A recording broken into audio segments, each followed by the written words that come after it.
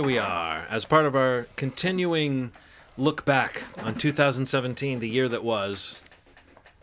Last time we talked about the best television shows of the year. Next time we talk about the best movies of the year. Wow. What fits in between those two things, Ronald? What could we possibly be doing with a whole episode between best television shows and best movies of 2017? An educated guest would tell me the worst. The worst. The worst movies of 2017. It's a tradition, but why do we do this, Steve? Why the negative energy? I kind of feel like we do it so then we can appreciate how good the next episode, the movies on the next episode will be, which will hopefully be our best of the year. Also, it's very important to pay attention to really bad products and like acknowledging them and make sure people know about them and doing our due diligence to hopefully. I don't know. Some of these movies are so bad that maybe you want to see them still. Yeah. Just to experience what happened. Like, what happened? Like, I'm asking you what happened.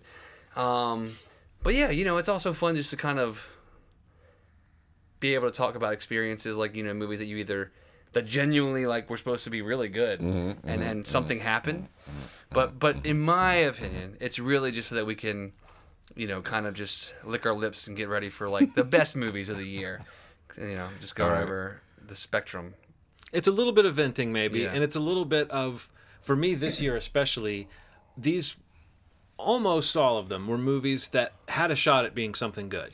Did you think this was a good year for your worst, Ronald, or was it hard to find your worst? This was a particularly interesting one because some of them are so hard to describe just the way that they are that I don't know, man.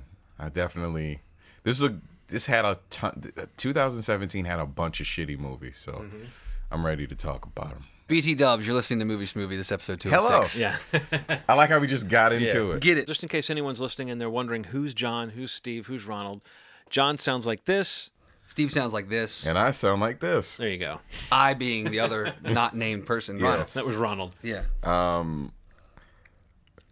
Too often, when a movie's very hard to describe, someone in a studio marketing department says, you know what, let's just market it like a horror film. Let's just market it like a drama when it isn't a drama. Or you can combine the two, and we have one with an exclamation mark in it, and that is Mother. So Wait, that's your dramatic reading of the title? Mother. I thought it was more like, Mother! Yeah. I was like, Look, this movie, so I try not to argue about marketing, man, but this movie, into the third act, becomes almost like you're doing some sort of hallucinogen. It's an allegory for, we can have a bunch of theories. In the same way that this could be in the worst, this could also maybe be in the top 10. this is on a lot of people's best of lists. I know. And I think it's on mine because my worst, and it could also be on my best. Get out of here. It was marketed. Don't say that. I'm Did you so see it, serious, Steve? Don't mean man. it. No. No, it was marketed very strangely. And then when you see what it is, seriously, when you see what it is very hard to get through. Yeah. It gets fucking. I mean, think about all the movies that he's done, man. I'm good with them. Yeah. This gets fucking weird, man. Like, it turns into a CGI fest. Like, they're humans in it that are fine for the first two acts, and then The people in the that are third listening act, didn't see the little hand and shoulder dance that I'm Ronald just did to sweeping my indicate hand. humans. It's a. I don't know that was a it very turned human move. Two people in it, and it turns into a CGI. Do you hear what I'm saying to you? Yes. A CGI fest for Two the people, last half CGI an hour fest. of it. Yeah. The last half, like 50 people on screen. Yeah. I don't know what's happening in it. It is a very hard movie to watch towards the end, but it could also be on my best. Get out At of the same here. I'm Get so out of serious, here. man. You look confused. I think the reason why I understand what he's saying is, having seen it, it is going for something. It is trying. saw it? Yeah. It's really going okay. for something. It's an interesting conversation that you could have after watching this movie Yeah. that almost has nothing to do with whether you found it tolerable in the least. But it is a long, kind of demanding movie. It's very much in close-up. It stays on this character. The situation evolves. It goes through a couple of different versions of a more interesting movie, I think, than what it Yes. ends up being. Yes. I actually do find the kind of home invasion of just people showing up in your house and acting like they have a right to be there. I do think that idea is creepy, but the movie has like a really tortured religious allegory on its mind. Yeah. And that's where it goes in the end. And it is very pretentious. Oh. And it's very full of itself in that Aronofsky kind of way. Yeah. So it does have that. You almost want to tip your hat to it because it is a movie about ideas, and it is a movie that no one else would make right now. But on the other hand, it's a movie that no one else would fucking make. It's jarring, man. Because no one else is Darren Aronofsky, and I really think that comes with a real negative baggage to me sometimes too. Yeah. The guy who thinks he's doing something really deep. You think you know, I have no interest. but you have no idea. I don't care, man. I honestly was never intrigued by this Okay. to see the film. Okay, good. And after hearing, like, I pretty much understand what the movie's about, but, like, no interest. You think you do. No, Even when you read it, No, Steve, even when you read it, I'm pretty you sure. have no I'm pretty sure I know fucking what's going idea. on. When you see what happens, Okay. you can read it. You can say, okay, this is the allegory about A, B, and C. You have it gets so wild Yeah. that you cannot predict some of the things that happen in this movie, Right. man. It is that nuts. It's somebody told me what it was about. I saw it and I still could not have guessed. Okay, I'll I'm done. just- I'm done talking about it. I'm going to man. keep going on and just living my life without that one. Okay. Okay. Without that one. I hear you. I hear you. My first pick is The Book of Henry. Colin Trevorrow's. We can team up on tag this one. team on Yes. this one. Okay. I haven't We're seen in it. sync, John. Yeah, tonight we are. So, yeah, a lot of people probably look back to this movie, and I mean, whatever reasons they give, I feel like this is maybe a big reason why he's not involved with Star Wars anymore. I mean, that was a big reason why it ended up Yeah. on my list, is because Yeah. I was like, this movie changed the narrative director's of the Star career Wars, yeah. already. We Yeah. already have seen. Now, I don't know what would have happened anyway. Like if this movie had come out and been a quiet little hit or Yeah. something. But this is a very strange movie by any standard. What is going on? And for it to be the movie that you make between a Jurassic Park film and a Star Wars film, yeah, like what was Colin Trevorrow? What was he thinking? What was the? I don't know, Is man. it was it hubris? Is he just an odd guy and this was a passion project? Like what was this movie supposed to be? I don't It is know. the weirdest fucking movie. I need you to tell me what the twist was. Just tell me, There's please. not really a twist. the twist is that like. Just tonally, the movie shifts so much. What is the from thing? being like this There's a like reveal. oddball, quirky kid who's like making inventions, and Yeah. he's got this cute little brother. To like, there's death involved, and there's guns involved, and there's somebody hiding in a treehouse to murder somebody. There's like a voice from beyond the grave. There's sort of, child that sort of abuse. coaches Oh, a God. mom to attempt to murder a neighbor, and there's a What? there's a little boy who I guess we're supposed to think is endearingly precocious and smart, but actually he's so aggravating, Fucking and annoying. smug and terrible. Yeah. And like him, like being like snide with her about getting on the Wi-Fi network or whatever. like It's how just- dumb she is. Yeah, right. Yeah. It's just so. He does her taxes and her books for her, and he's like it's just a genius kid who just knows everything and how the world works. And you might think, oh, this movie knows that they're giving us an annoying kid, but I think the movie thought, I really think we were supposed to love him. Like I really think that we were supposed to Absolutely. find him very touching and very wise, Yeah. and very interesting as a character. When he's just this contrived, like every nightmare you've ever had of the kid who's smarter than Yeah. everyone else in the movie. Mm-hmm. This movie treats it like a great idea for a character. And then gives Naomi Watts like impossible mood shifts and things to do, and then, yeah, the neighbor, the God. plot, the Notebook, which then, and the audio, like how it's so. yeah, Ronald, he has left. Okay, well, I guess skip ahead. Spoiler alert. Skip ahead if you don't want spoilers for Book of Henry. Okay. But there's the kid dies That's like the twist. early in the film. Yeah. And then his mom is listening to tapes and reading like his book that he left that was giving her instructions on what he wants her to do after he's gone. But his like the tape that she's listening to, it interacts with her. Like it'll be saying He knows her so It's like, well. all right, Mom, now go to the right, and then she'll go to the left, and he'll say, no, Mom, the right, and she'll go, oh. And it's like it's supposed to be a tape he recorded at some point before he died, but he knows his mother so well, Yeah.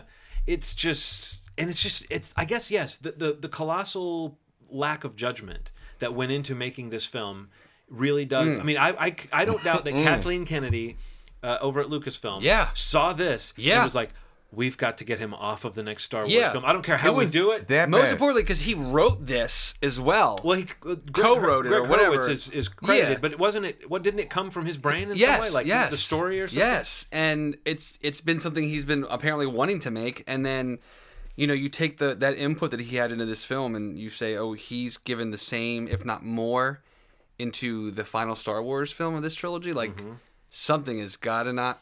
Would you remember what the one thing they said that he wanted to do in the Star Wars movie was he wanted to shoot some scenes actually in space? Yeah. Which to me seems like the most, like, let's waste as much money as we can and hype something that means nothing to the viewer's experience of the movie. Like, how could that possibly have been impressive? But he was like, I know what I'm going to do, Anyway, I'm sure that maybe there's a I don't know. I don't know what his career is at this point. I mean, he's kind of got this cachet because of the Jurassic World being such a big success, and he's on the new one as I think he co-wrote the story on that too, and he's a producer, or he at least was involved in the development of it. So who knows? Is he going to? I mean, it's a weird trajectory to go through all that early in your career. You've already become the guy who got yanked off a Star Wars film that doesn't look good. But does that mean he's going to go off and make more passion projects like this, or does that mean he's going to be a name in the credits of movies like Jurassic World?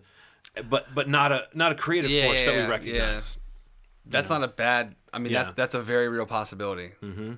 Because he's got, I feel like he's got some clout or some power from the Jurassic World series. But man, like the whole mentality really painful of like to watch. One for me, one for them. Like how filmmakers always say that. It's like that's in this pattern. Like, say it's not guaranteed. Jurassic World, The Book of Henry. Whoa. Like, what's the one for me thing again? Because this is not good. Like, this is a passion project, and it is a colossal fuck up. If this is one for you, then we don't like you. Exactly. Right. And that's what I'm sure that's what she said. Yeah. In the morning after all the reviews came out, or she saw Book of Henry. And guess what, guys? We will be shooting the entire next Star Wars film not in space. Yeah. Wow. Cut the budget. Jesus. Yeah, it's bad, man. It's bad. That sucks. And it is almost watchably bad. It's almost like watch it because it's in this spot. But I would say it's painful. Like about 2/3 in, I was just thinking, I'm really just watching this because I kind of want to see it through. And of course, my son's named Henry, and I'm really annoyed that he doesn't have a cool movie and a cool character that his name is associated with. But I feel like not even regarding Henry. I feel like a couple of years will go by, and maybe people will forget about this atrocity, and his name, the good name of Henry, will be back in in the spotlight. Or Henry serial killer. Yes. Portrait serial killer. Well, that's one I'm definitely going to show him on his 10th birthday. It's just coming right up. No doubt. Yes. All right, you're up. Oh, it's my turn. Okay. Doubled that one up. So the Dragon the Bruce Lee story, one of my favorite movies of all time. Hell yes. Birth of Love the that Dragon. movie. Birth of the Dragon. Not so much. Trash. Yeah. Look, you can't whitewash a story about a incredible person who's affected cinema. Oh, yes, they can, Ronald. Oh, yes, they can. How foolish of you to think How such things. foolish of you to think that a movie about Bruce Lee could be led by a white man for maybe 45 minutes of the movie? Fuck are you think? And it's like a WWE produced. I saw. Okay, that's what I saw. Like what? I thought I saw them on the production. It's thing. trash. It's trash. That sucks. Fuck that movie, man. Okay, I don't. I love Dragon. Dragon and Bruce Lee story is so good, man. So good. Yeah. Jason Lee, Jason Lee. Yeah, I think it is Jason Lee. Jason Lee is Kevin Smith. I think it's Scott Lee. Jason Scott Lee. Is Not to be Dragon. confused with Jason Lee. Dragon. Yeah. Great movie. This movie is trash. It is so bad, and he slips in and out of an accent a lot. I hate that. So you need to get back to your root. Like what? What is happening right now? Okay, next. Yeah, person. I was gonna watch it and I heard it was horrible. No, man, it is bad. My next pick is just the next Transformers film. I just want to put it in there because I feel like I feel like I've been an apologist for some of the Transformers movies because I kind of enjoy the first one and even some of the second one. I actually I think the third one where they like skydive into Yes. Chicago. Like Gorgeous. I actually like that one. But Transformers 17 last night, it is.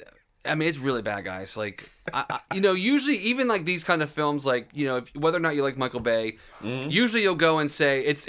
At least I usually go and say like, man, that was wild to look at. Right. Like, because whatever you think about him, there's always a lot happening and a lot to consume, a lot to take in, a lot to either be annoyed by, or you're just like, wow, that looked fucking incredible.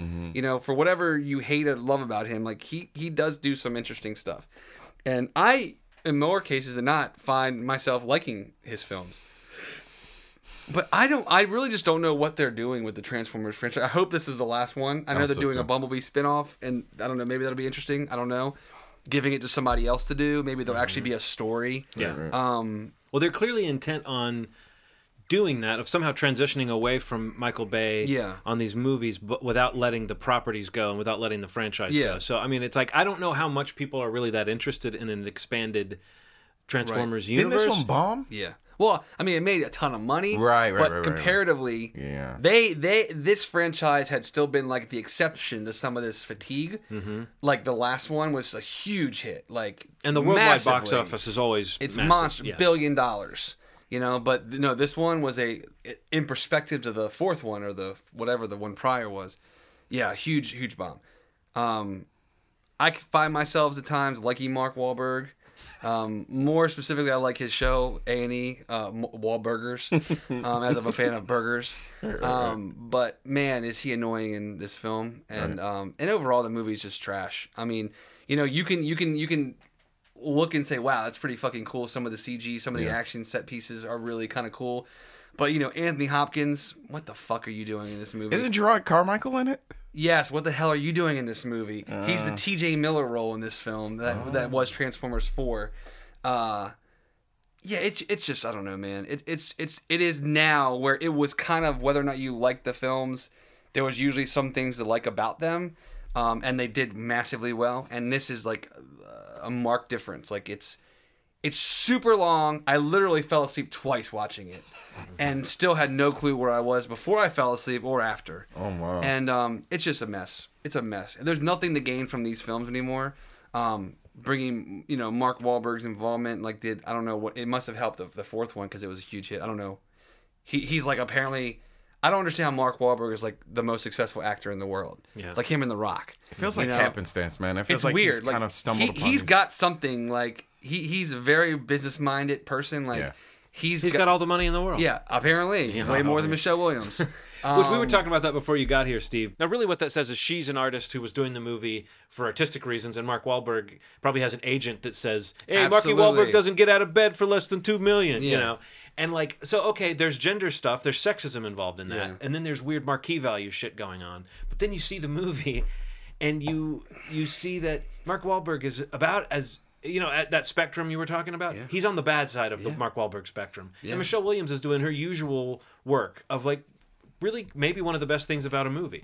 So that makes it especially painful that like whatever, there's sexism involved in that, there's weird career bullshit in Hollywood, and then there's just the fact that there's more to this story of this kind of heroic push to get this movie, reshot so they could have it in theaters in time. Right. That on top of that, there's, Mark Wahlberg, it just doesn't sound like a team player. However, it doesn't surprise me that a marquee star of that stripe is the type of guy whose agent would negotiate that for him. Well, and that the lead into that is just the fact that, when you're in Transformers 4 and it makes $1 billion, you're going to negotiate $1.5 million. But yeah, Transformers last night, garbage. Yeah. And this is and I'm the guy, I'm usually like, I'm kind of into these movies. For whatever badness they have, I kind of find something that I enjoy. And I thought the fourth one was bad as well. Yeah. Like, it would have maybe made my list that year. But this was exceptionally bad. And it's like all the decisions to try to expand this Transformers world with like the Dinobots and like fucking like King Arthur's in the fucking movie. Like just weird fucking shit. And it's all over the place. It's a mess. And it's in a year when... a lot of the similar movies that were like, these huge blockbusters were pretty good. Yeah. So I think that's kind of another thing there is if that movie's really that bad, it really has no excuse to be that bad. Yeah. Well, I don't know. Would you guys rather hear about the movie that was never going to be good and it's just garbage? Or would you rather hear about the movie that might have been good? The latter. The latter? All right. Well, I won't talk about the Emoji Movie then. I will talk Oh, about shit. I put Roman some J. on it. Israel, who we talked about that. Who? It's a man, not a film. We talked about this film last time, so I won't go into it too much. Yeah. But it's the same things I mentioned in our last episode. It's just a movie that has no shape. And every time you think you're getting invested in something, it's going in a slightly different direction. Even the trailer felt like that. Do you remember seeing that Yeah. trailer and it felt like, what? Huh? There was a couple of different hairdos in the trailer, and you're already thinking, wait. So I see the rise and fall of this character in the trailer, and then you see the movie, and Roman J. Israel is depicted as this kind of legal savant, but all we see him do is fuck up. And it's by Dan Gilroy, written and directed by Dan Gilroy, who did Nightcrawler, which was a very similar character study about someone who might be, on the spectrum, perhaps, and how that personality might make itself ready for the kind of the task at hand. And in that movie, it's a story of a person who, every step of the way, Jake Gyllenhaal's character he finds that the world is just as rotten as it needs to be for him to succeed. And in Roman J. Israel, it's not the same kind of trajectory. It doesn't have that kind of clean storyline. I guess I would have liked it maybe if it had been a clean story of a man's fall from grace or a man's redemption. But it tries to do all that at once.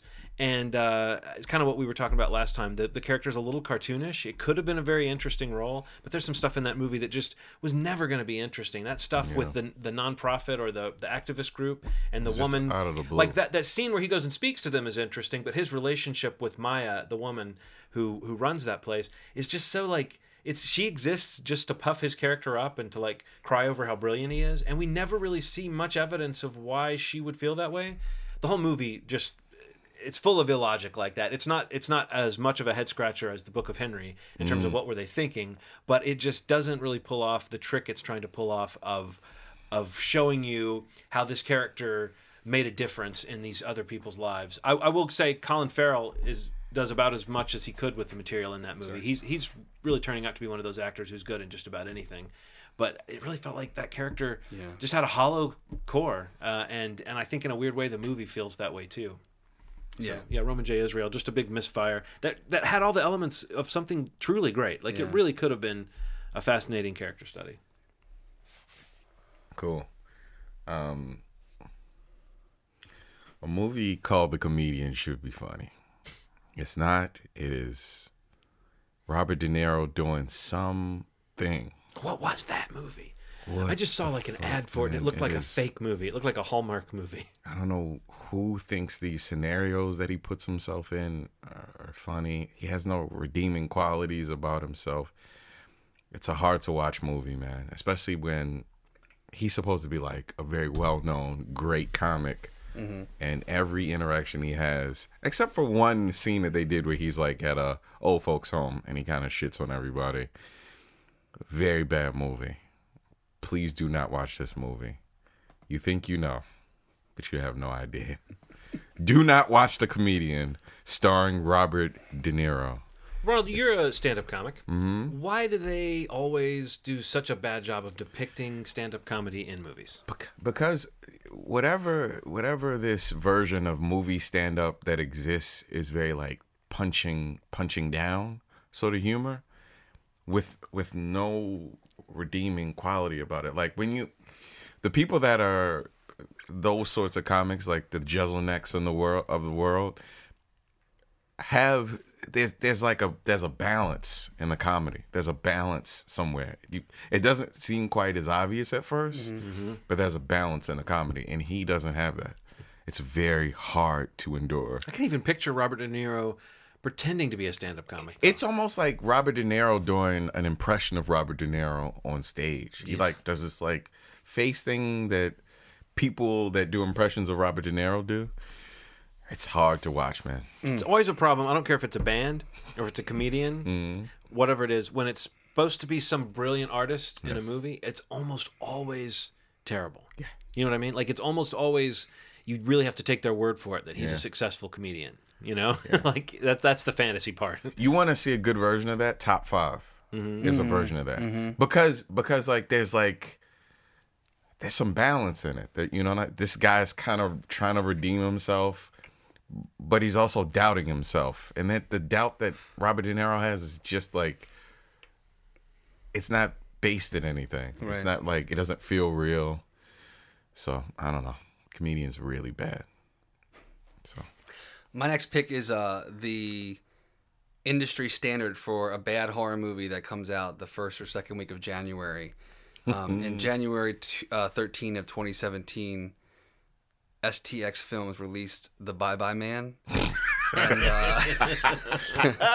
and made the That name. And made a. I mean, I'll say they made a mistake, but for my research, they made a financial genius move because it made some money apparently, which blows my mind. Cost $3 and made $5. Yeah, it cost like, I don't know. Actually, I feel like it said $7 million or $4.7 million, and made Money well spent. $7.4 million, made 27.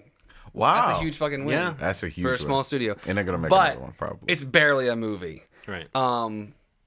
The Bad Bad Man. Yeah, it's like, it's like you just cherry pick like elements from successful horror films, franchises, ideas, and you kind of sort of try to put them together in a story, a movie.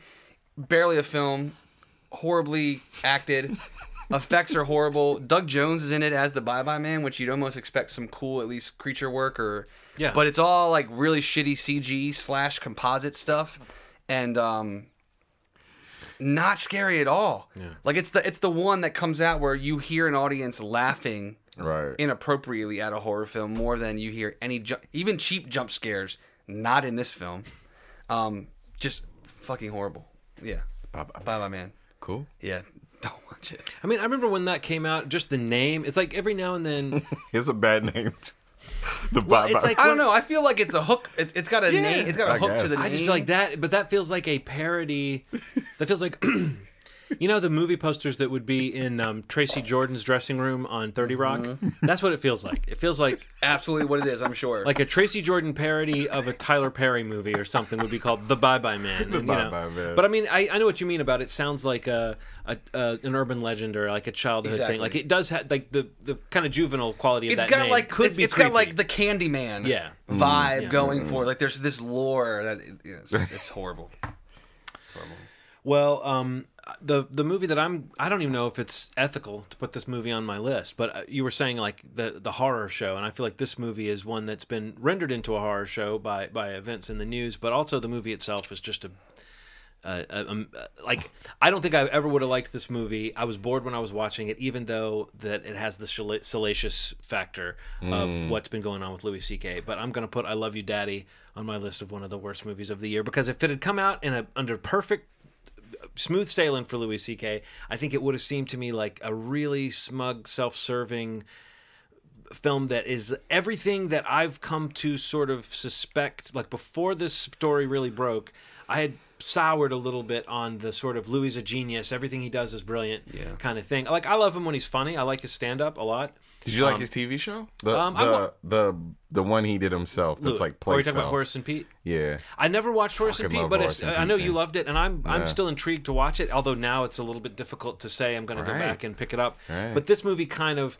since it technically wasn't released, but it did get screened, and it did screeners did go out. So we talked about it on a previous episode. But I just was thinking about which movies made me feel sort of bad when I was watching them this year, and that was one that, granted, I did not see it outside of this scandal, but I was able to sort of dial my brain back and experience it as a movie. And I just think it's just like the rhythms of it, the character stuff, what he's trying to do thematically.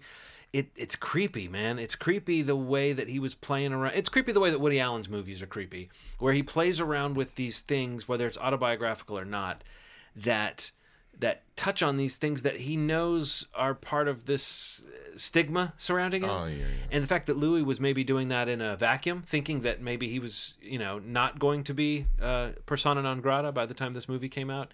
But it's just, maybe because I've been a fan of his, it's especially uncomfortable for me. I think the guy still had probably some good material in him and some good ideas in him, but this movie, I don't know what. It's hard to picture. You've seen it. It's hard to picture what he was thinking when he was making it, and I what don't know world what- he thought he was going to be releasing it in. It really feels like something he did. You're right. Like it feels like he knew this shit was gonna go down, and he's like, I need a full examination of who I am as a person and what I like. Yeah. and this was it. It's a fucking creepy movie, man. And the examination of like older men and younger women. I mean, there is room to do a movie. The sort of commentary on Woody Allen that's in this film, it would seem interesting maybe in that vacuum, but since it does happen in this age where we now know what some of these allegations are and how, you know, just how out of control some of these men have been, I just don't think you would see it happen now. I think that right now that Louis C.K. would not make this movie. And I think a lot of actresses would say they're not going to be in a movie that sort of seems like it's trying to let men off the hook for being being gross. Right. Yeah. Okay.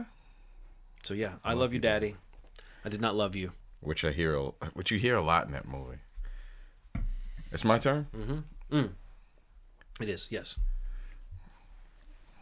Emoji Movie. So we do get to talk about it. If you don't get the fuck out of here, art style's ugly. It is. It's ugly fucking art, man. Like, so my mom, when this style of animation first started, my mom used to say, "I can't watch this. It's ugly. It's like, it's jarring. It's jarring if you're used to like old Disney style cartoons and then be brought into this. It can be a little jarring. It took me a little while before I was like, okay, I get Pixar. This makes sense. I love Toy Story, but it took a while. This is an argument for not ever doing this ever again. For some studios that are trying to manufacture sort of the feel of like Shrek, and you know, I'm trying to think of something outside of the Pixar. Well, I think even more so, like, you know, you've got these movies that take a world that you sort of know already and like explore it, and that's where that Toy Story comparison is so appropriate. You can see they're really trying to do that, but it's so marketed and so branded. It's just a gross film. It's based on the trashiest part of human society, magnified in a way that's even more trashy. Trying to be witty, trying to be funny. Man, T.J. Miller, what did you do? What did he do? What did you do? Have you seen the trailer for the season 5 of Silicon Valley? It's interesting how they're like, bye. Yep, sailing off. Zero Miller. Yeah. Damn, man. And I like T.J. Miller. I thought he was funny on that show, and I thought it was interesting that when he left the show, there seemed to be this unspoken stuff that it was like there was no love lost between him and the production. Yeah. And I just get this image now of him as a very difficult to tolerate person. And yes, funny, but I mean, outside of, again, he too has allegations that are, you know, changing the sort of public face of that. Now, the only reason that I ever hold off on acting like the person is toast because of the allegations is because you don't know how those things are going to shake out. It is not clear yet what's going to happen to his career, or what the ramifications of that will be. But I do think that, watching the Emoji Movie with him in mind, it wasn't like, I don't know, it wasn't like he's doing some really milquetoast stuff in this movie. It's not a very interesting character, not a very interesting performance, and it really does seem like it thinks you're going to be laughing along with it, and it's just one joke after another that falls flat. The pacing is bad. It is trash. Fuck that movie, man. It's like they ticked off the list of these are these Pixar story points, and they crammed them in there without any of the real heart. Nope. Yeah, did you see it? Nope. Oh man. I've like successfully managed to ignore or to avoid all your movies so far, I think. Oh, good, man. Good for you. My next movie is, I think, one of the more recent experiences of seeing a crack in the facade of the megastar known as The Rock. And that's Baywatch. Interesting, yeah. Baywatch was one of our first chances to see not only what happens when a Rock film fails, but how The Rock himself handles the failure. Oh, he didn't handle it well. He did not handle it well. And it's interesting because I'm a fan. And I remember, I think, mentioning to you guys, or we talked about this briefly, like watching some of his Twitter conversations with people claiming that the film was like a disaster, like a failure, and, you know, a bomb. Almost. And it kind of is. Internationally, a different story, and that's what he kept kind of relying on to defend the film. But at the bottom of the conversation, at the root of it all, you cannot no one, even he, cannot say that Baywatch is anything but a piece of shit. It is an example of, taking IP and trying to relaunch, rebrand, whatever that word is after re. They did it. Something. Tried to do it with Baywatch. He tried to re it. No. Just like kind of Failure on all levels? interested to see the film. Like we went and saw it in theaters even. Oh, wow. Aaron was interested in seeing it. And it's one of those experiences where the entire time you're looking at one another like, when are we going to laugh at this comedy that the trailer had a couple funny scenes in that you realize are the only funny scenes? And not only that, but how often is it in a comedy where you're like, wow, when is this going to be over? Like a comedy that's working on any level. Usually you're moving pretty quick and you're laughing with it, even if it's not a great movie. There's funny things that kind of keep the pacing going. And I don't know, man. This is the mark in the failure columns for The Rock. And he bounced right back. Jumanji's a huge hit. Whatever. Moving on with his life, he's still one of the highest grossing actors in showbiz. But yeah, it's a really good example of, and there's some out there. I mentioned even Transformers, like this IP trying to regurgitate known properties instead of maybe trying to say, let's get an original idea or an original something. And I'm the guy that says I'm all about remakes. I'm down with this, or I'm down with seeing what they could add to it. Yeah. Plus, we live in a world where 21 Jump Street became a really funny film. And that being the launch pad that they're looking at taking Baywatch and saying, look what they did with that. Oh, clearly. Let's do that with this. And there's some marketing angle for Baywatch to come out in the summer to have gorgeous women in bathing suits who have, The Rock and Zac Efron shirtless the entire film. There's lots of things happening there for a company to market, but it is not funny. It is distasteful in a lot of ways. Oh wow. And it was a really weird movie to watch. Not that I love Baywatch in any way. I know it's not like a property that anyone had any real. Yeah, who cares? Who cares? Respect for or but admiration. You do watch it. I mean, I almost watch it to say I want to see okay, let's see The Rock succeed again. Like he's got this comedy, broad, Baywatch. Knock it out of the park. Wow, almost. It is fucking bad. How did it compare to Chips? Did anyone see Chips? Look, I actually love Chips. It's way worse than Chips. Okay. Chips is funny. I actually laughed quite a bit at Chips. Chips is funny. Still inappropriate and distasteful at times. Yeah. But yeah, I kind of Chips was funny. Okay. I didn't mind Chips. Baywatch is not. I like Michael Pena so much, and I have. I kind of like Dak Shepard. I was about to say, Me too. when as much as I am almost embarrassed to say this, but when Punk'd started, right. I remember seeing him on there and thinking like, who is this guy? He's fucking hilarious. He's fucking Absolutely. hilarious, yeah. And I don't know that he's ever done anything since then that has quite captured my sense of humor as much as some of those things. I don't even particularly like Punk'd that much, but I just feel like he was funny in the scenarios. He did Let's Go to Jail, right? That's him. Dak Shepard. Was he in that? That was. I thought that was. That was William. That was Will Forte. William Forte. William Forte. Sir William Forte. Will Forte and Job, right? Or am I thinking? Was it Will Arnett? Is that what we're talking about? know Let's Go to Prison. You mean? It was. Yeah, Let's Go to Prison. Yeah, that's Will Forte and Will Arnett. Okay. I like that movie. Yeah. But Chips was funny. Okay. See, I just not a good. I don't think not a great movie, but I'm just saying. Yeah, Chips was funny. I get what you Yeah. said. It was funny. Baywatch is not a good movie, nor is it funny. Damn. If Baywatch had been as good as Chips, it might not be on your list, is what you're saying, of the 5 worst films of the year, or would it? If it was at least funny at times, it probably wouldn't have been. Yeah. Gotcha. But it needs to be on the list because it's an attempt to make a broad comedy that is a reboot of an IP. Yeah. That is starring the biggest star in the world Yeah. for your dollar, and it is a massive failure. Okay. I mean, like I said, internationally, The Rock will defend it on Twitter all day long. Oh, yeah. Telling people how it was huge overseas and it made money. And you know what? It did. Yeah. But he's huge here, and it was not. Yeah. And it was the first. I think it's one of his first real failures. Okay, so does a guy like that Not the really Scorpion King? think that the box office Different. kind of... That's a different Rock. That's a different generation. That's different Rock. So Yeah, it was. does he? Is it that box office? I mean, there's a bubble around a guy like that. We've Oh, always yeah. said that about Tom Cruise. There's other performers that seem like that. Do you think maybe to him the box office is the I think a lot of times people pretend they don't care what critics think. but they really do. But then they lean on the box office. You know, it's like when a comic book movie comes out and critics pan it, and then it makes a lot of money, and so the actors say, "Well, we made it for the fans, not for the critics." It's like, I'm sure you would have liked it if the critics liked it too, and I'm sure that I'm sure that The Rock would like it if the word of mouth was good too. But he can lean on the numbers, and therefore it proves the haters wrong. Yeah. Or really, people can have this opinion about the movie, and the money doesn't. I mean, we talk about box office on this show a lot, but we know it doesn't really mean that much. Like, it's a yardstick, but it doesn't really mean that much. There are plenty of good movies that have not made money, and there's plenty of horrible movies that have made money. But if you're kind of on the fence about whether something is catching that zeitgeist, you can look at the box office and say, oh, well, clearly this movie didn't flop in that true sense. But it's a weird thing to me when the actors are leaning on the box office as like, here's the proof that this was good, because they of all people should know that that's just a marker of, is it gonna be that easy for you to make your next movie? You know, I don't think his image is that hurt by it.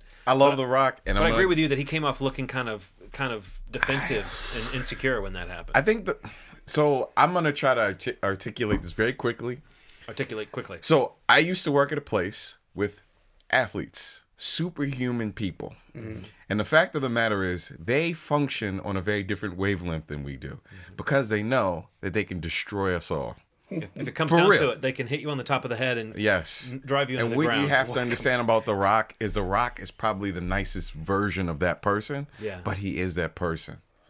That sounds absolutely accurate. You still don't want him mad at you. It's like you do not want to... Whatever this thing that he does is very thinly veiled. It's very thinly veiled. And when you ruffle it and you're near him, he might punch you in the face. Yeah. Well, I think that's accurate. I think the thing though with like The Rock, I love what him. you're just talking about, The Rock is a celebrity star, box office star. Huge. He is. I mean, I'm sure he would love some critic love. Yeah. And some of his movies get it. That's what I'm saying. He does. But if you look at the films he does and why he's the biggest star, like highest paid, him and Marky Mark at the top of the list. That's crazy. Which is nuts. And that's all you need to say. Look at them and say, the problem with Baywatch, the reasoning it's failing is because... It didn't have Marky Mark in it. Oh, no. Absolutely. Is because it didn't have huge domestic box office. Like, he's still a huge star internationally. He's still a huge star domestically. Yeah. But Baywatch is a summer comedy tentpole. It should have been huge. It was it had horrible reviews. The most important thing... Sure, it made money overseas. That's people going to see your movie because they love you, The Rock. Yeah. Nobody liked this movie. Yeah. The ratings on IMDb, like 3. Like user ratings, like 3. On Rotten Tomato, user ratings, like 30, 40%. Like, people love The Rock. People do not love The Rock when he's in the Baywatch film. Yeah. And the Baywatch film is a piece of shit. Yeah. Go watch Chips. As a piece of shit. That's the moral of the story. Go watch Chips. Yeah. Well, I enjoyed that. I'm gonna say that my next pick is another movie that points at the cracks in the facade of The Rock. I like that phrase. This movie points out the cracks in the facade that have already been there, maybe, in this person's career. Maybe he's a well-known actor. Maybe people love him on screen, but as a director, what is up with George Clooney's career? Yeah. How did he make a movie as shitty as Suburbicon with Matt Damon? I didn't know I directed that. Julianne Moore, Oscar Isaac, who shows up and does his best to liven this movie up. Like he does the cameo equivalent of the little dance in Ex Machina. He tries to bring some spark to this movie. Even he can't do it. But Suburbicon, from a Coen Brothers script. Now it's easy for people to say, "Oh, the Coen Brothers," but this is like a script from like the late '80s or the '90s that's been sitting in a drawer, and George Clooney buffed it up with like Heslov. So George Clooney and Grant Heslov, his frequent collaborator on scripts and co-producer, I guess, took the script and added a kind of socially conscious side to it. And it's the most awkwardly wedged in thing. Like, you can totally see the movie the Coen Brothers wrote, which is one of their sort of, no goodniks characters that you think you might root for, that you discover as the movie goes along that everybody's full of shit and everybody's an idiot. And you're just kind of waiting for everybody to kill everybody. And that part of the movie that does have little moments that you can see the humor, but it does feel like a script that they supposedly wrote it between Blood Simple and I guess whatever the next movie they did was, which was Raising Arizona, and it got put aside. Oh, okay.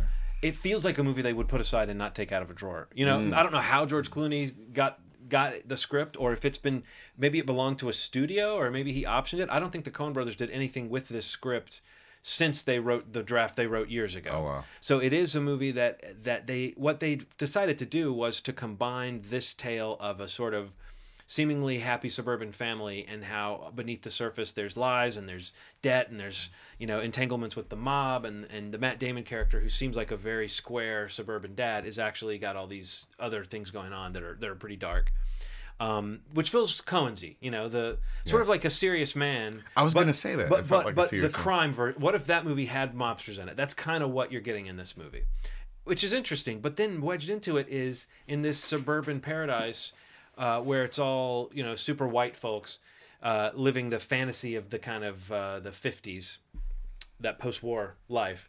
And a single black family moves into the neighborhood, and it's based on Levittown, Pennsylvania, like the real historical story of this, where a neighborhood basically mobilized to try to drive out a family because it was a white neighborhood and it was a black family moving into like a a subdivision or development. And that story could have been interesting. But what George Clooney and Grant Heslov decided to do when they shoehorned these characters in was use them as kind of a backdrop. So it's as though the movie is saying, look at what all these people are focused on, trying to drive out this black family, when what's actually going on next door is much worse.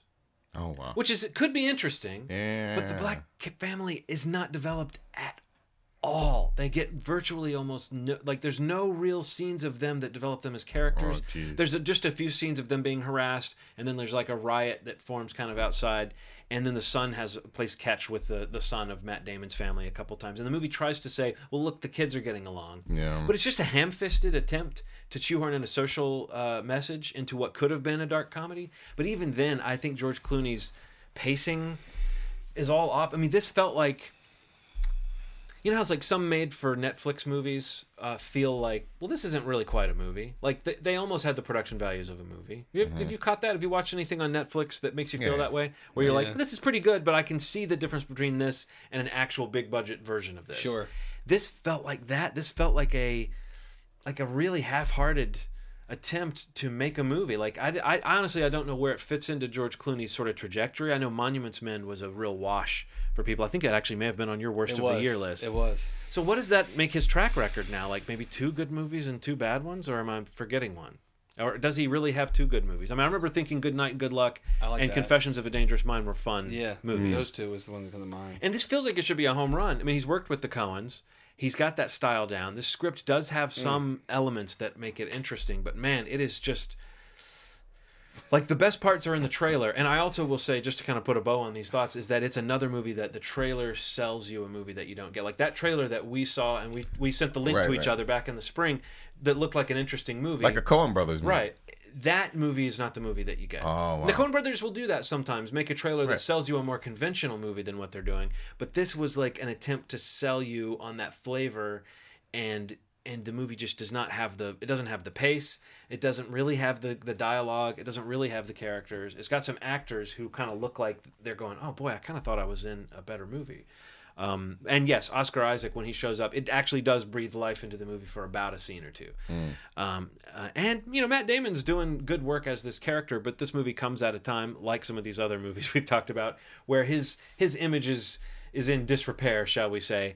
And so it does kind of, it's like you're not rooting for this character because he's a typical Coen's kind of protagonist who's not such a great person. But on top of that, you're maybe not in the mood to root for Matt Damon. But no, I don't know. I'd be interested to know what you guys think when you see it, if you bother to see it. I want to check it out. I mean, Me too. It's you know, I think it's coming out on video in a couple of weeks. Okay. So you know, I do wonder if it will have any kind of life, but it kind of came and went. I doubt and for it the will. pedigree that it had, it really seems like, you know, audiences would have found this movie if they were going to. And I think that the only reason someone might like it would be for some of the performances and maybe for some of that kind of retro feel of this, you know, this sort of that post-war era where you're really commenting on the underbelly of the 50s. I feel like no one makes a movie about the 50s without it being about the underbelly. Right. I mean, I'm sure that it was a very complicated time, and I don't believe in the good old days, but I realize that, like, at this point, if you see what that perfect street, that suburban street in that era, you assume this is a story about how this is all fake. No one ever makes a movie about, it was pretty good life in the suburbs. Anyway, so yeah, I don't recommend it, but if you're curious, you might find enough entertainment value in this mess of a misfire. Last one. My last one. I think you know what it's gonna be, man. I don't know. I'm wondering if either of you are gonna pick the one I have. Training Day meets Lord of the Rings. David Ayer. Oh my god! If you don't get the fuck out of here with this All Lives Matter script that you present, no, Max Landis. Yeah. You piece of shit. Who notably is the only one not coming back for the sequel. Right. So here's what I have a problem with this. What movie is it? Bright. So I used to think that like David Ayer might have had a hand in like this like thing, this like slice of life LA drama thing that I think that he has done really well in like Training Day and End of Watch. End of Watch. End of Watch is fucking great. But there's a recycled plot twist that was used in Training Day that shows up in Bright. Oh, really? That is so blatantly similar to the one in Training Day. If you don't get the fuck... David Ayer. Suicide Squad, Bright, and Will Smith, who needs to recalibrate his whole career. Because this felt like a script written for a younger actor. Whatever this is. Interesting. Yeah, it doesn't feel like it's written for a 50-year-old man. Who is a gorgeous man, by the way. Very young, youthful. He looks great. Yeah, he looks incredible. This movie is trash. Okay, but Ronald, I just gotta know, because people are saying that, and other people are saying, "What are people talking about? This isn't so bad." Well, here's the thing. It's the same story as Suicide Squad. Yeah, It's the same thing. I don't like these. I agree. I would say some people that I would think would be more critical have said, I don't see what the big deal is. I like this kind of movie. But is it just that if people like this, then they must have a weakness for this type of movie? Okay. Or is there anything to like about it? There are two audiences that may like this movie. Just the people that like this movie and the simple people. And there's the like, man, you don't understand. Mm-hmm. The orcs are black people and Hispanic people right now and Asian people. See, that's what you don't get. And what's happened, see, is that I see what you mean. Yeah, those people that are like taking bong rips, watching this movie, trying to find something like so deep in this movie, dissecting it for this very heavy-handed message that's right there in front of you. And it does a lot of things that just are not good. It's not even entertaining. Oh, I won't say that. Okay. Because that's what it looks like it is. Look, here's the thing. This is magic. This is a magical world, right? A magical world. Yeah. And somebody says there's a magic wand, and they go, "What the fuck are you talking about?" There's a fairy outside. Yeah. There's orcs. Yeah. And this magic wand is like, what? If you don't get the fuck out of my face with this information, I will kill you. That's how everybody reacts to this information. That's a slice of this movie. I would call that inconsistent. It's inconsistent. It's like, I don't understand what they're doing. I can't wait to watch this. Oh, you cool. Look, and I think legitimately, I can't wait to see Bright. If David Ayer, if you don't get the fuck out of here, is that Joel Edgerton in the makeup? Yes. Joel, I love. So here's the thing, I will not knock whatever Joel Edgerton is doing, because he is taking what little script he has and doing something incredible with it. Because like, you can't tell it's Joel Edgerton. You can't tell whatever it is that he's doing. Right. He is killing this. Whatever it is whatever's happening in this world. Yeah, he's doing a really good job. And he's trying to like roll with the punches. And whatever this heavy-handed humor that people are what they've seen Will Smith do before. Sure. It's like this exaggerated version of him just be like, "Get the fuck out of here. Mm-hmm. If you don't shut the fuck up and get the fuck out of my..." It's a lot of that trash ass terrible humor. Got it. It's like they're like, man, what are the things that made Will Smith funny at one point in his life? Let's take those and make it less funny. Let's take some Bad Boys 2 moments, Say that, yeah. but let's make them zero funny. Let's dial the funny down to 0. Let's dial the funny. Let's do Day of Watch and not make it nearly as compelling. End of Watch. Day of Watch. What the? You've done the opposite. You've sold me on this film. You don't. Are you sure you picked the right episode for this movie? It sounds like your favorite movie of the You year. don't get the fuck out of here with this. So they're movie. making a sequel, though. Was this just Netflix saying we'll do what we want, or is this? Did they have No. some metric that says this movie? There's a man. People were like- clamoring to. I was very excited to see it. Yeah. Did you see the Nielsen numbers? It's probably nuts. What is it? So Nielsen numbers so they now have a way of measuring who watches Netflix, because Netflix doesn't release anything, Right. It's like magic, whatever. Right. So Nielsen has a way of tracking what is watched on TVs, but TVs only. And on TVs, I want to say it was 11 million people. Oh wow. And on the first 3 days, not including tablets, phones, not including how many eyes are watching one TV that's being tracked by Nielsen. Because there were some bright parties. But I'm saying, that's a monstrous number. Oh, my And Netflix, God. of course, says that number is nowhere near the actual number. Right, and you'll never know what it is because we don't release our shit. But that's a way that they were able to gauge how big Stranger Things was. Yeah. Like Nielsen now is able to track the sets, TV sets. But that's big. That's huge. It played on 11 million TV sets. $90 million. The opening, yeah. But if you equate that to what a ticket would be, it had a $100 million opening. David Ayer, if you don't get the. Well, he's not stopping working soon. He's not, man. He has so much He's work. got 2 hits on his hands. God, I was furious after I watched this movie. Was furious. Okay, that's my last. My last one is one of the most incomprehensible films I saw this year. Which, but I mean, I'll say this because you go in. Can I just ask a question? You probably picked it as well. Was a snowman involved? I think it was supposed to be involved. Thomas Alfredson. I thought we were talking about Olaf's Frozen Adventure. Oh. No, we're talking about the We snowman. were close. We almost doubled up. Yeah, man. The Snowman, I remember telling you guys after I did the screening for it, I didn't understand what I was watching. And in reading about it and seeing the director basically say this is a fucking piece of shit. You gotta, movie. but the one factoid that is so painful to hear, the director coming out, and this is part of when the movie was being rolled out as maybe he's explaining the response, but he's also just part of the kind of press kit that Thomas Alfredson, or however you say his name, Thomas Alfredson, basically admitted that they forgot to shoot 10 to 15% of the script. That they didn't know until they sat down to edit that they had not gotten about 10 to 15% of the movie. Now, how does that happen? Now, if you know that fact and you watch the movie, you'll go, oh, okay, I kind of see why this movie is the way that it is then. Because it really does feel like they tried to paper over some holes with some editing. But there's so much weirdness in this movie. Steve, let's just talk about the different things that are weird about this movie. What I just said is crazy. What? That they didn't shoot 10 to 15% of it, and they didn't realize this until later. The other side of it is the people involved. This was originally going to be a Scorsese film. He's still attached as a producer. He knew to get the fuck out. His editor, Thelma Schoonmaker, is who's regarded as tried to do one something. of the best editors in the business. Think about Martin Scorsese's films and how they're edited. She came in. I mean, I think her name is the sole editor on it. I feel like maybe it's unfair. Oh yeah, because she came in at the end and tried to make sense out of this piece of shit.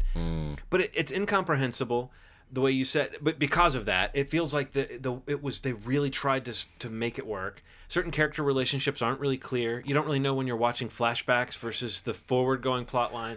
Val Kilmer is in this movie, but you wouldn't know it watching this movie because Val Kilmer doesn't look like himself, isn't acting like himself, and they dubbed his voice in because he was having. Remember, I told you guys that when we were talking on Facebook. I was like, I thought it was him, but it didn't sound like him. Well, now you know. It doesn't why. even really look like him because he was dealing with some health issues at the time. He had a cancer in his mouth of some sort, and he was being cured from it. But I don't know. They should have just recast that part or not include that part. I feel like it's almost an act of cruelty when you stick an actor who is ailing Yeah. not Yeah. doing so well Yeah, on yeah, yeah. screen. It's like there should have been somebody that said this isn't working. Well, there's no way they would recast it if they couldn't shoot Yeah. 15% of the Right. movie. Well, he looks so I gotta see gaunt, this movie but the now. fact that his voice, like apparently do.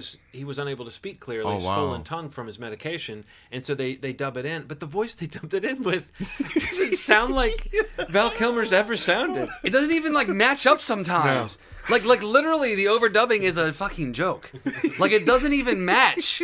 Like you're like, are we watching the Norwegian version of the Snowman that's been overdubbed by American voice actors? Because it doesn't. It's like his lips are moving at times and it doesn't match. And they do that thing that you do when you're trying to cut around something like that, where you have Sounds like incredible. the other person's face, and Yeah, the it's frame, like the back the frame shot is shoulder. kind of just Yeah. dirtied up with this person, and you hear like, "So what do you want me to do?"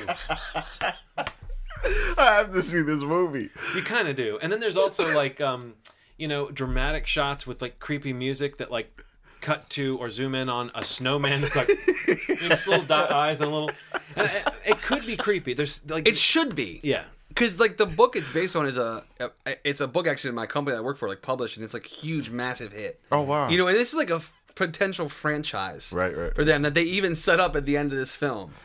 That is never gonna happen. Yeah, the bah humbug that I gave to like premature enfranchisation, which I was saying that the way that Murder on the Orient Express ends, Yeah. and Murder on the Orient Express is getting a sequel. Yeah. This is a movie that I can't imagine them making a sequel to, but it definitely ends with the sort of he's still on the case, you know.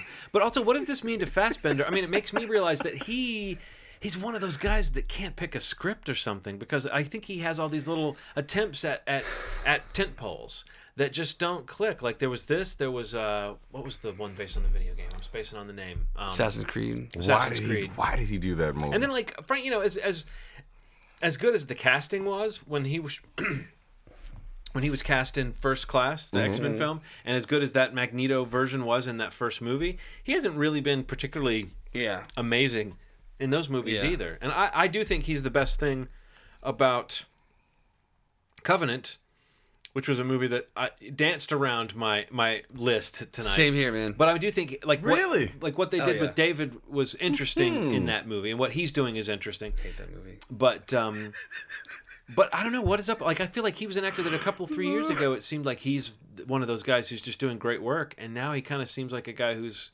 just made a bunch of bad choices. Yeah. And I mean, I don't think this movie really reflects him or his talent necessarily. I don't. What? Oh. It's in the oh, air. Wow.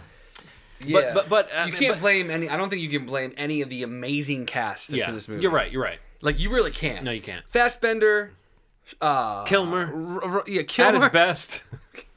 Damn, man. He Rebecca Ferguson, Toby Jones, J.K. Simmons, J.K. Simmons. what's her name? Charlotte Gainsbourg. J.K. Simmons doing a posh European or Scandinavian accent, Oh, which like you don't it. really want to hear.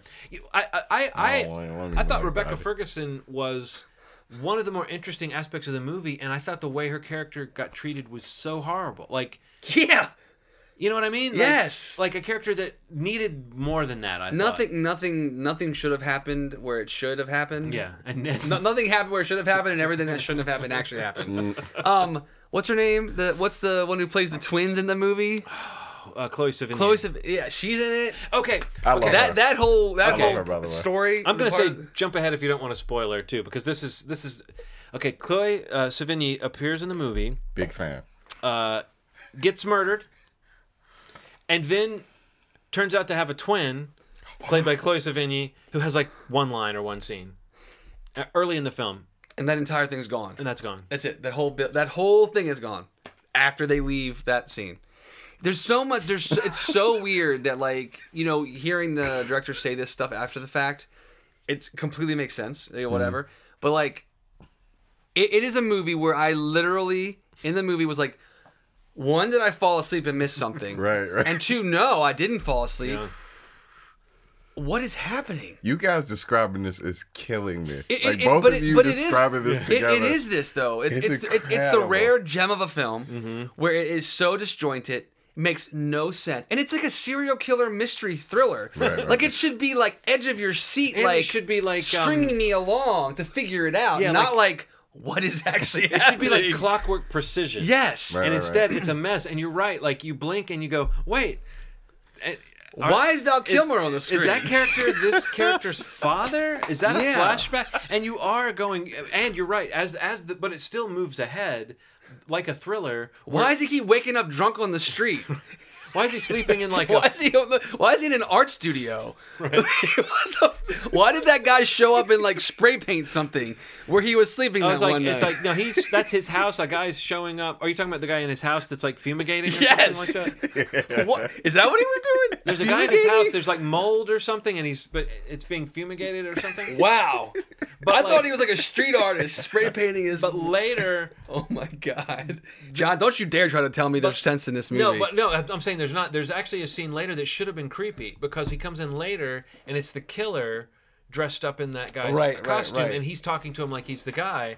And that moment should have been creepy, but instead it's incoherent. I mean, it's utterly incoherent. And what you're describing about thinking you fell asleep, it really is. I went back and rewound it a couple times because I was like, did I miss something? And then when you do that and you go back and you watch and you're like, no, I didn't miss anything. This is missing the scene where someone says, she's his daughter. Like it's missing the scene where someone says, we've got to go to the place for this reason. It's all like, why are they at that place? Yeah. What is that place? Who is this character? I totally believe that the 10 to 15% that they forgot to shoot was the best stuff in that script. Absolutely. It's the movie of the year for the worst list for me. Like every other thing I've talked about were bad movies, but this is like a genuinely intriguing studio film released by a director who's made some really good films with an amazing cast, setting up a franchise of a best-selling novel that should be it should be like what Kiss the Girls and Along Came the Spider were in the 90s for Morgan Freeman. It should be that thing for Michael Fassbender. And it's so amazing to watch this movie just like fall apart before it was ever even put together. It's crazy. It's batshit crazy. So you watch this. I watch Bright. Let's get back together and say what's up. If you like Bright, man, oh fuck. Well, when we get together for the best list, I'm sure it's gonna be on it. Well, what's my assignment? I guess I'll watch Bright too. Yeah, we gotta both Please watch do. Bright. And then I gotta watch this movie. It's Even the marketing for the movie was weird as shit. Yeah. Like this, the creepy Jesus. snowman. Like, yeah. And it's also one of those movies that whatever the storyline is with regard to the killer and who it is, if you're playing that game of who could it be, it's pretty obvious. Yeah, absolutely pretty okay. obvious. so it's no. I mean, there's a couple of red herrings that are kind of convincing, but it's one of those movies that throws in a red herring plotline that's so like that plotline. You have to squint your eyes to make it make sense with all the J.K. Simmons character and stuff. It's like sometimes the red herring plotline serves to really get you deeper invested in a movie because you realize, oh shit, they were wrong and now it's this guy. But instead, this just served to add to the confusion because you get to the point where you're like, was that important? I don't even know if it was a red herring or not. I was completely like.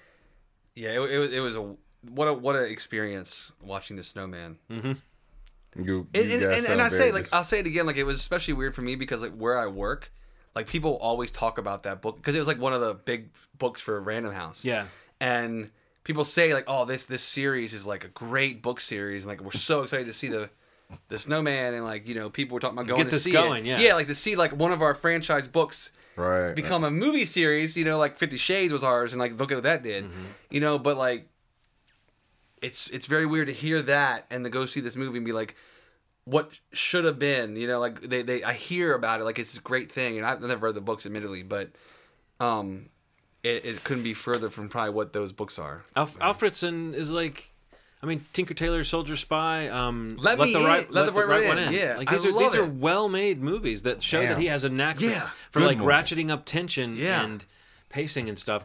Other thing, just to kind of wrap up our thoughts on this film, we haven't talked about the character's name yet.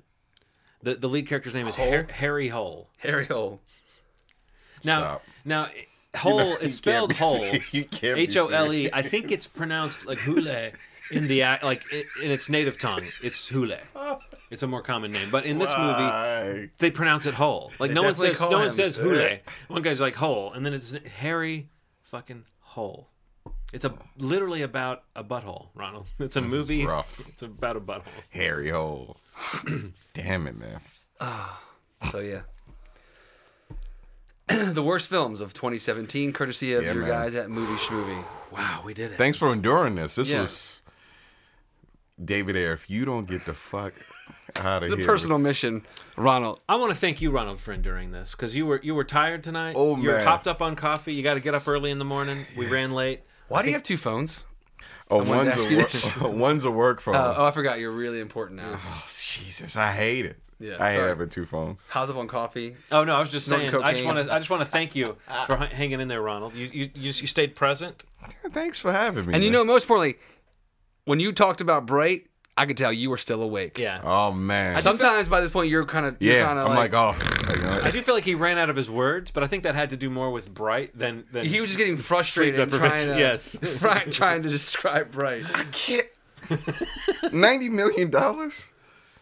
You got to pay. You got to pay Will Smith. Boy. You have to. You gotta really pay. do. And I get it. But man, Yeah, dude. Can't wait to see it. Okay, so those were our worst movies of the year. You can find us at movieschmovie.com, facebook.com/movieschmovie. If you saw, like we said with the TV episode, if you saw a movie that was worse than anything we've mentioned, tell us. I probably won't watch it unless you sell it as well as Ronald sold Bright to me. Right. And hopefully we've sold Snowman to Ronald. But let us know if you have something. You can pretty much find this podcast on any platform, whatever you choose. Listen to Apple Podcasts or Spotify, Google. it's everywhere. It's everywhere. If it's not, let us know, and Ronald will try to get it on there. Yeah, I'll try my best. Get excited though, because the next episode, the big show. it's the one. There's a couple that we look forward to every year, but I think it's one of our favorite ones where we get to really kind of go deep on our favorite films of 2017. And like we were saying in the last episode at the beginning, we've been watching some movies, trying to get as much in as we can to kind of make sure we see everything that we need to see to kind of give you a well-rounded picture of what We're we not find. professionals. People don't send us screeners. We don't get a bunch of advances on these movies. We have to go to the movies. We have to work our little movie passes. So yeah, we like to take this extra time. But I think that proves that we're the more populist movie podcast because a lot of these critic-based podcasts they had their best ofs last year. Late in the year. Yeah. And they also sound like this. Well, the movie of 2017. That's what they sound like. Let me hear that one more time. Oh, the movies of 2017. Okay. They really sound like I that. don't know what common composite is that? Well, actually, it was an allegory for the movies of 2016. it's pronounced mother, not mother. You must get it right. I don't really go see movies as much. I go see cinema. We're not that show. But maybe we should do a whole episode in character. It'll be our most popular episode ever. Oh, God. And as always, you've made our day. Bye.